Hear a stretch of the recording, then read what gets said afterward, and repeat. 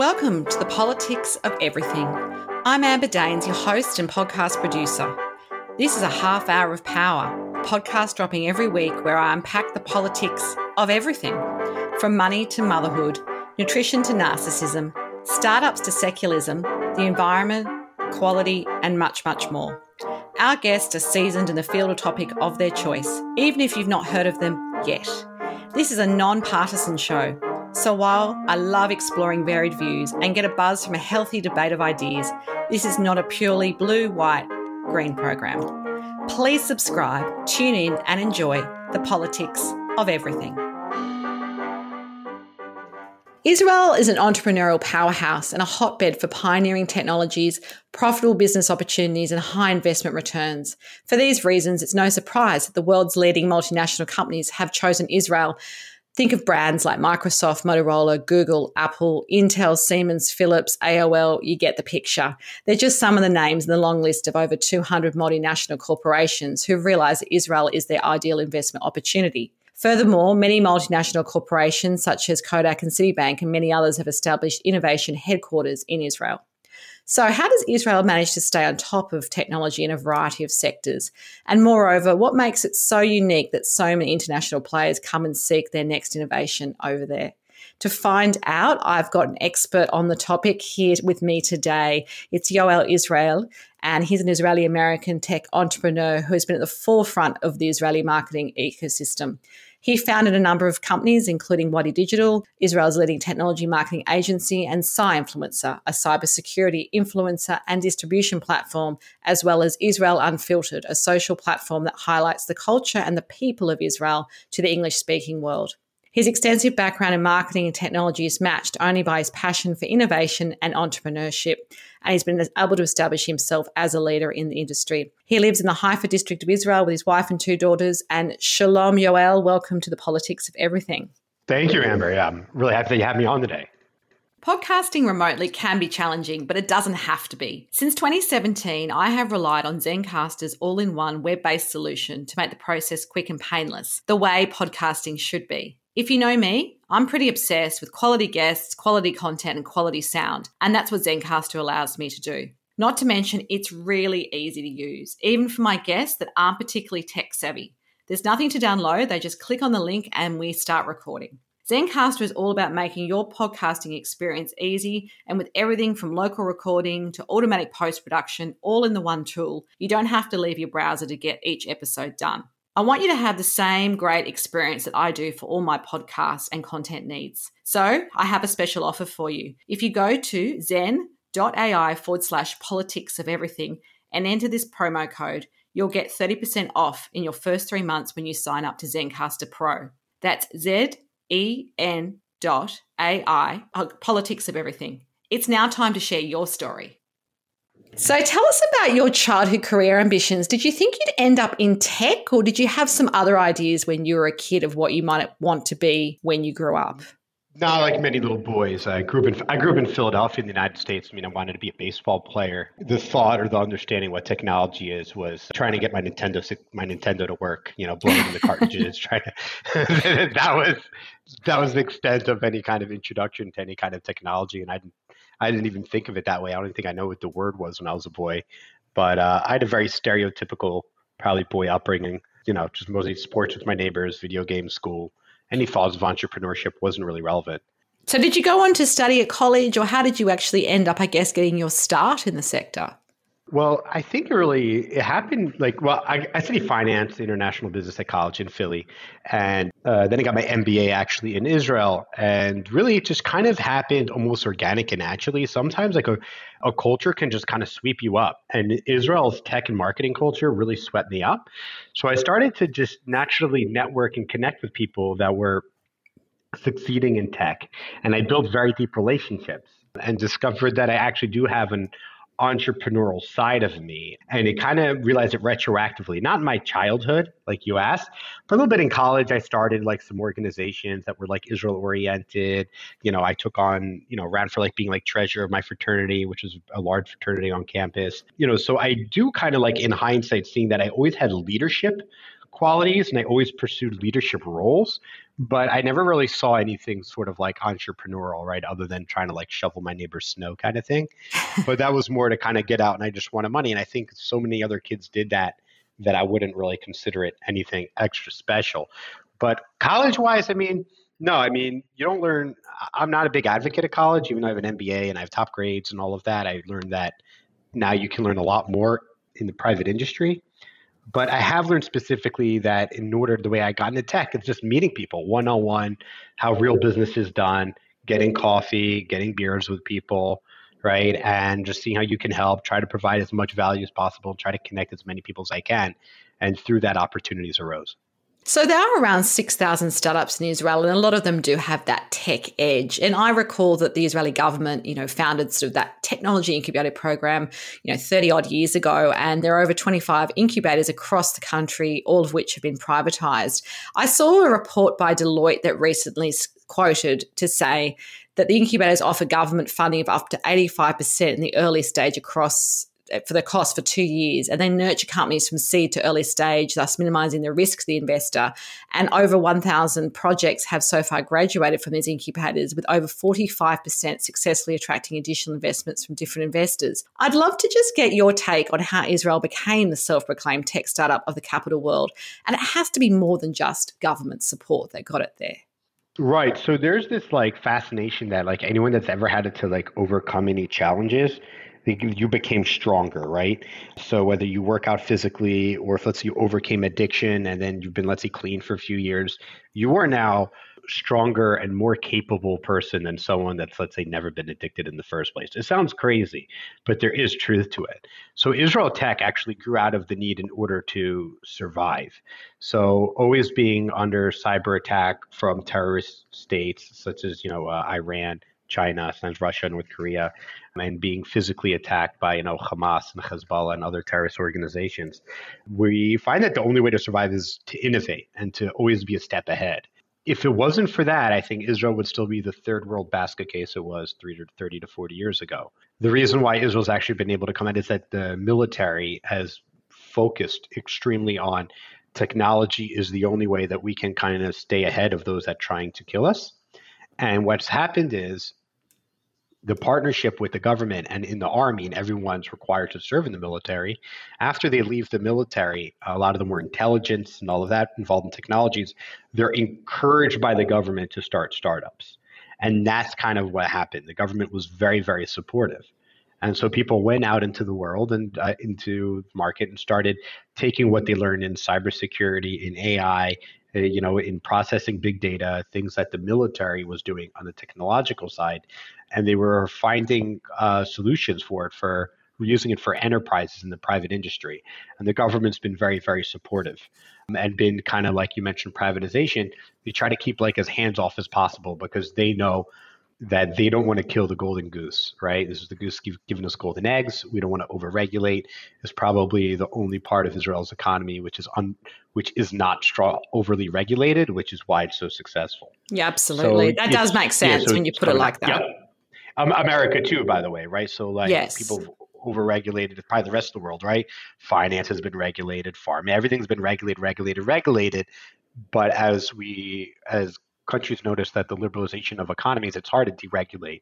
So when new industries pop up and they can come in unregulated, that's what I say why like the whole crypto thing is really taking off and catching on is because regulations aren't able to keep up with the changes in the innovation in the market. So as long as we continue to innovate and the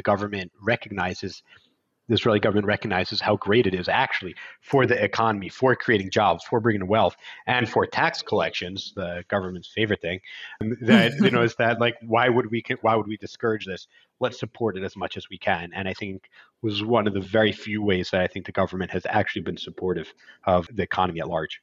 So in 2016 alone, which was quite a few years ago, Israeli startups raised a record of $4.8 billion from investors, while high-tech and startup companies were sold for over $10 billion through acquisitions or IPOs. Israel is also home to one of the highest number of engineers per capita and the world's second highest R&D expenditure as per percentage of GDP, around 4.3%. I'm curious to know, fast forwarding to 2022, has the pandemic and I guess factors like not just the wars perhaps in the Middle East, but what's happening in the Ukraine and Russia, inflationary pressures in the US and the rest of the world, for example, dampened some of this runaway success, if you like? Well, no, quite the contrary for the tech sector. I mean, like everyone, look, it wasn't the pandemic that made things hard. It was the lockdowns, just to be clear, right? Yeah. And Australia, I know, also had it, especially I think in Melbourne, you guys had some challenges there. But really, the longest lockdown in the world, I think it was in Melbourne. It's ridiculous. It's like, might as well just be communist China. But let's put that aside for a minute. I'm here to talk about Israel. What happened is, so like in general, like the lockdowns really hurt people, a lot of blue collar, a lot of in-person work that needed to be done. The tech sector, on the other hand, has taken off dramatically. Cybersecurity needs are still needed. When the economy's shit and people are struggling more, they might turn more to, let's say, hacking, unethical hacking, and all of that. Therefore, more cyber, AI, more big data. That doesn't go away. Overall, large enterprises weren't much affected by the pandemic. They're usually technology companies or something in that space, and they also need technological support. So the Israeli companies weren't actually affected. The tech companies weren't affected. They were actually really helped. When it came to the war with Russia and Ukraine, it's very, very different. People don't really understand. I usually speak to this of Americans, but this might be similar to Australians. That, America, Australia, they're big countries and they're very geographically separated from much of the rest of the world. So they kind of don't understand a lot of foreign policy, what goes on. Australia probably better than America because you're near China. I mean, you have to think about Americans' neighbors are Mexico and Canada, right? They're in probably the easiest place in the world to live. But what we found, Russia is on Israel's border in Syria. And Israel has an interesting relationship with Russia. It coordinates when it attacks the Hezbollah terrorists, which are allied with Russia and Iran, that we have like certain rules that Israel will engage with, and we speak with the Russians before we go and we bomb terrorists or weapons that are being imported to attack Israeli civilians, such as guided missiles. So we have this interesting relationship with Russia where Israel kind of dances a fine line. But I don't think it hasn't affected Israel, and I don't really think it's affected much of the world at all. The only thing it affects is maybe housing, because a lot of Ukrainians did end up moving to Israel. So Israel has, I think, like the most expensive housing in the world has gone even a little bit more expensive. But I put that responsibility not on the Russia or Ukraine war. I put it on the Israeli government not deregulating enough in order to drop the price of housing. So one recent article I read says that Israel's tech ecosystem is strong and vibrant, but it has areas of vulnerability that could pose challenges to industry and possibly to the wider Israeli economy. And this was sort of warned by the outgoing executive director of a tech-focused organisation, which I'm sure you're familiar with, called Startup Nation Central, Wendy Singer. What do you make of this perspective? And do you think that's something that Israel needs to overcome, or is it just business as usual and it's full steam ahead? No, I think it's business as usual. I think people are always going to say strong and vibrant, but there's areas of vulnerability. You can say that about anything that's strong and vibrant. There's always areas of vulnerability. That's kind of, I don't think it's nothing really to worry about. I think you should focus on what those areas of vulnerabilities are, like a SWOT analysis with your strengths and weaknesses, opportunities and threats. But I'm a big believer in general. I think Israel's going to continue to double down on her strengths. I think you're going to see a lot more space technology because, as I stated earlier, a lot of the technologies that we're seeing is actually not just in Israel, also China and the United States actually comes originally from the military and the military needing it. And whoever controls space controls Earth. People start to understand this first. I think civilians start to understand this.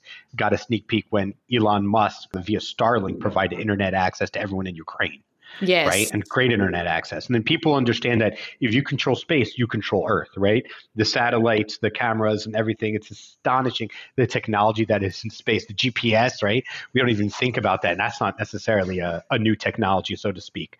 So I think you'll be seeing a lot. I think you should see more of the opportunities, and where people are seeing like vulnerabilities, and challenges. I think often those are great as long as you notice them. Yes, because if you can, as I stated, if you can overcome your vulnerabilities, if you can overcome your challenges, if you can properly pivot and stay ahead, then that's great. That means you're going to continue to innovate and continue to be an industry leader in technology. And for Israel to do that, we need vulnerabilities, we need challenges, both by private sector competition and also from terrorist states that want to eradicate the Jewish people, such as Iran. So that's actually, I find it as long as we're on top of it, it's actually an advantage to push the tech sector forward. I have a much more optimistic view, and I don't see threats I see threats addressed are actually opportunities. Absolutely. And I guess to sort of personalize this a bit, in your own businesses which you've formed and your entities, how have you applied some of that innovation so that, you don't just become stale and I guess complacent in what you do, even if you are a leader? Right, exactly. I mean, I saw that there was threats, there were challenges to my clients with influencer marketing. I had 3 cybersecurity clients in the scope of 6 months asked me about influencer marketing. Just so you know, people were a marketing agency serving Israel's tech center, cybersecurity, AI, big data, med tech, and all kinds of other technology companies that are B2B only.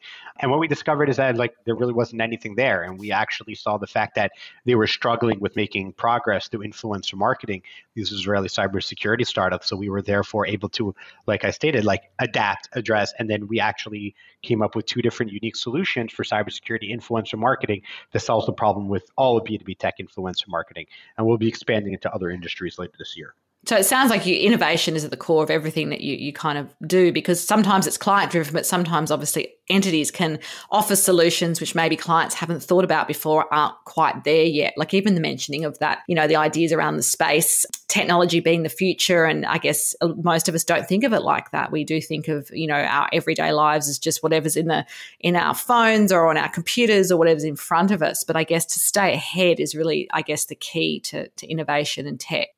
Right. You need to be a few steps ahead. People don't think about the future, right? I mean, this is human nature, right? Especially the younger you are, how many people smoke cigarettes when they're young and they know it's unhealthy for them, but you don't feel it. Same thing with people in bad eating habits. I mean, we're all guilty of these in different ways, right? We should be going to bed earlier or shutting off our phone earlier or whatever it is, spend more time with our kids. Whatever. These are all things that maybe we don't want to do or we know we should do, but there's always something else getting in the way.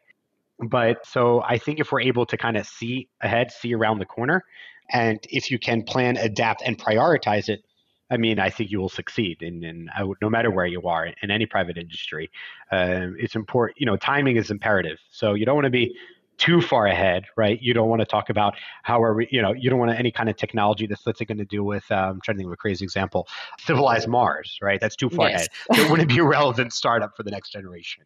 But maybe someone has some technologies and ideas that might actually be useful, but it's useless. That would be too early. So you want to be just ahead, just enough, see just around the corner. And by the way, that's not hard to do, right? We're seeing a move to battery. We're seeing a move to energy, for green energy. It's clean. It takes up the least space. Is nuclear fusion, nuclear 4.0. This is around the corner. How can you help serve them?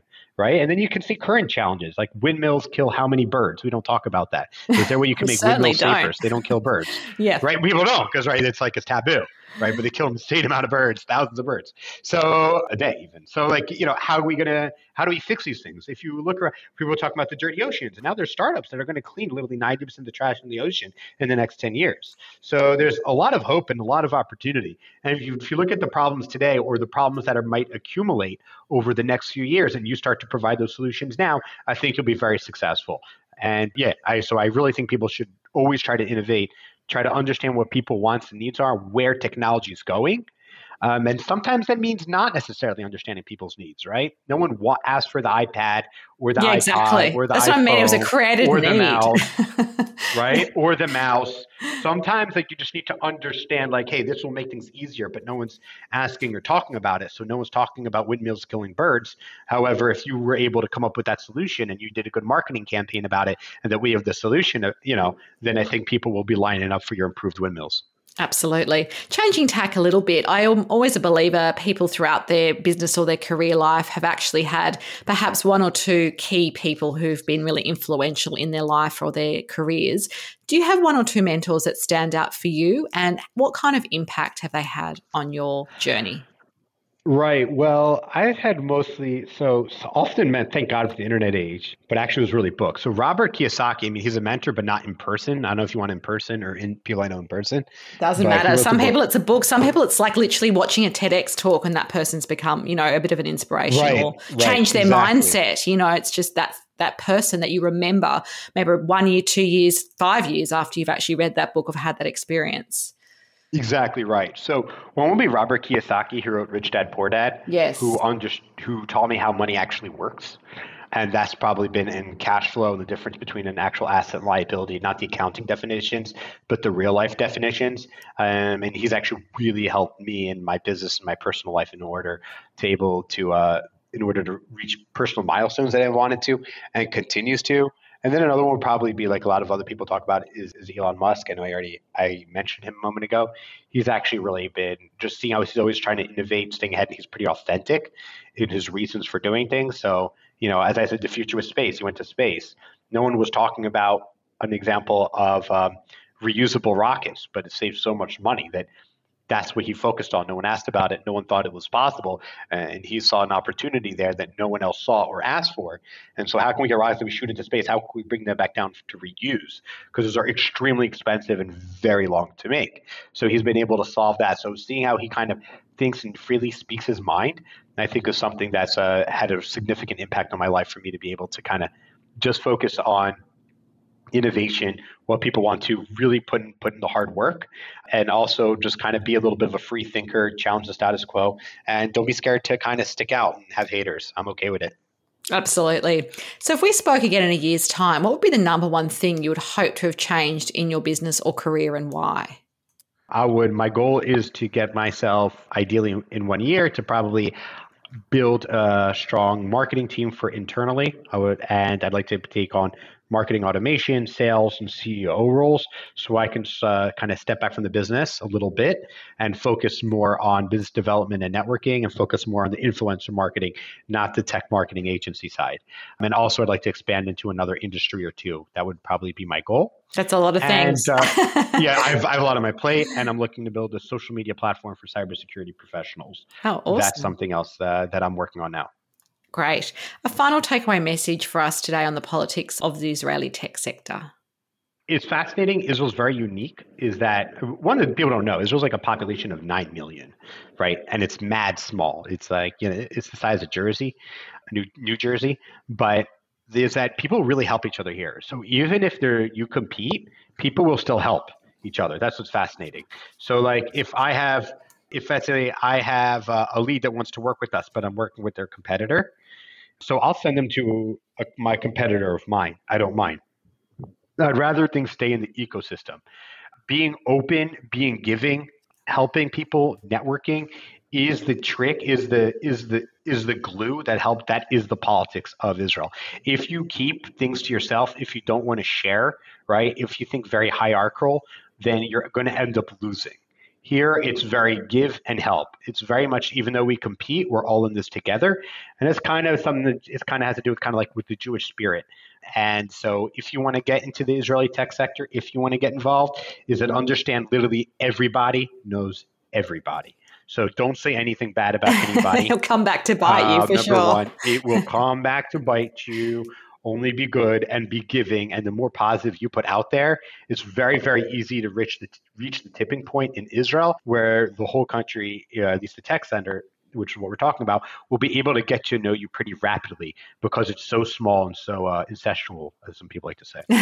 Well, it's been absolutely fascinating chatting with you today. We covered so much. If you do want to reach out to Yoel Israel, we will have some details of his contact information on our show notes, as always. Until next time, take care. Thank you so much. Thanks so much for listening today.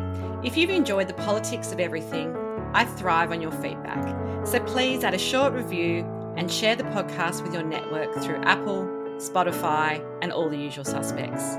I'm always on the hunt for new and diverse guests, so if you or someone you know has a fresh idea you're busting to get out there, please email me at amber@amberdanes.com and my crew will get back to you very soon.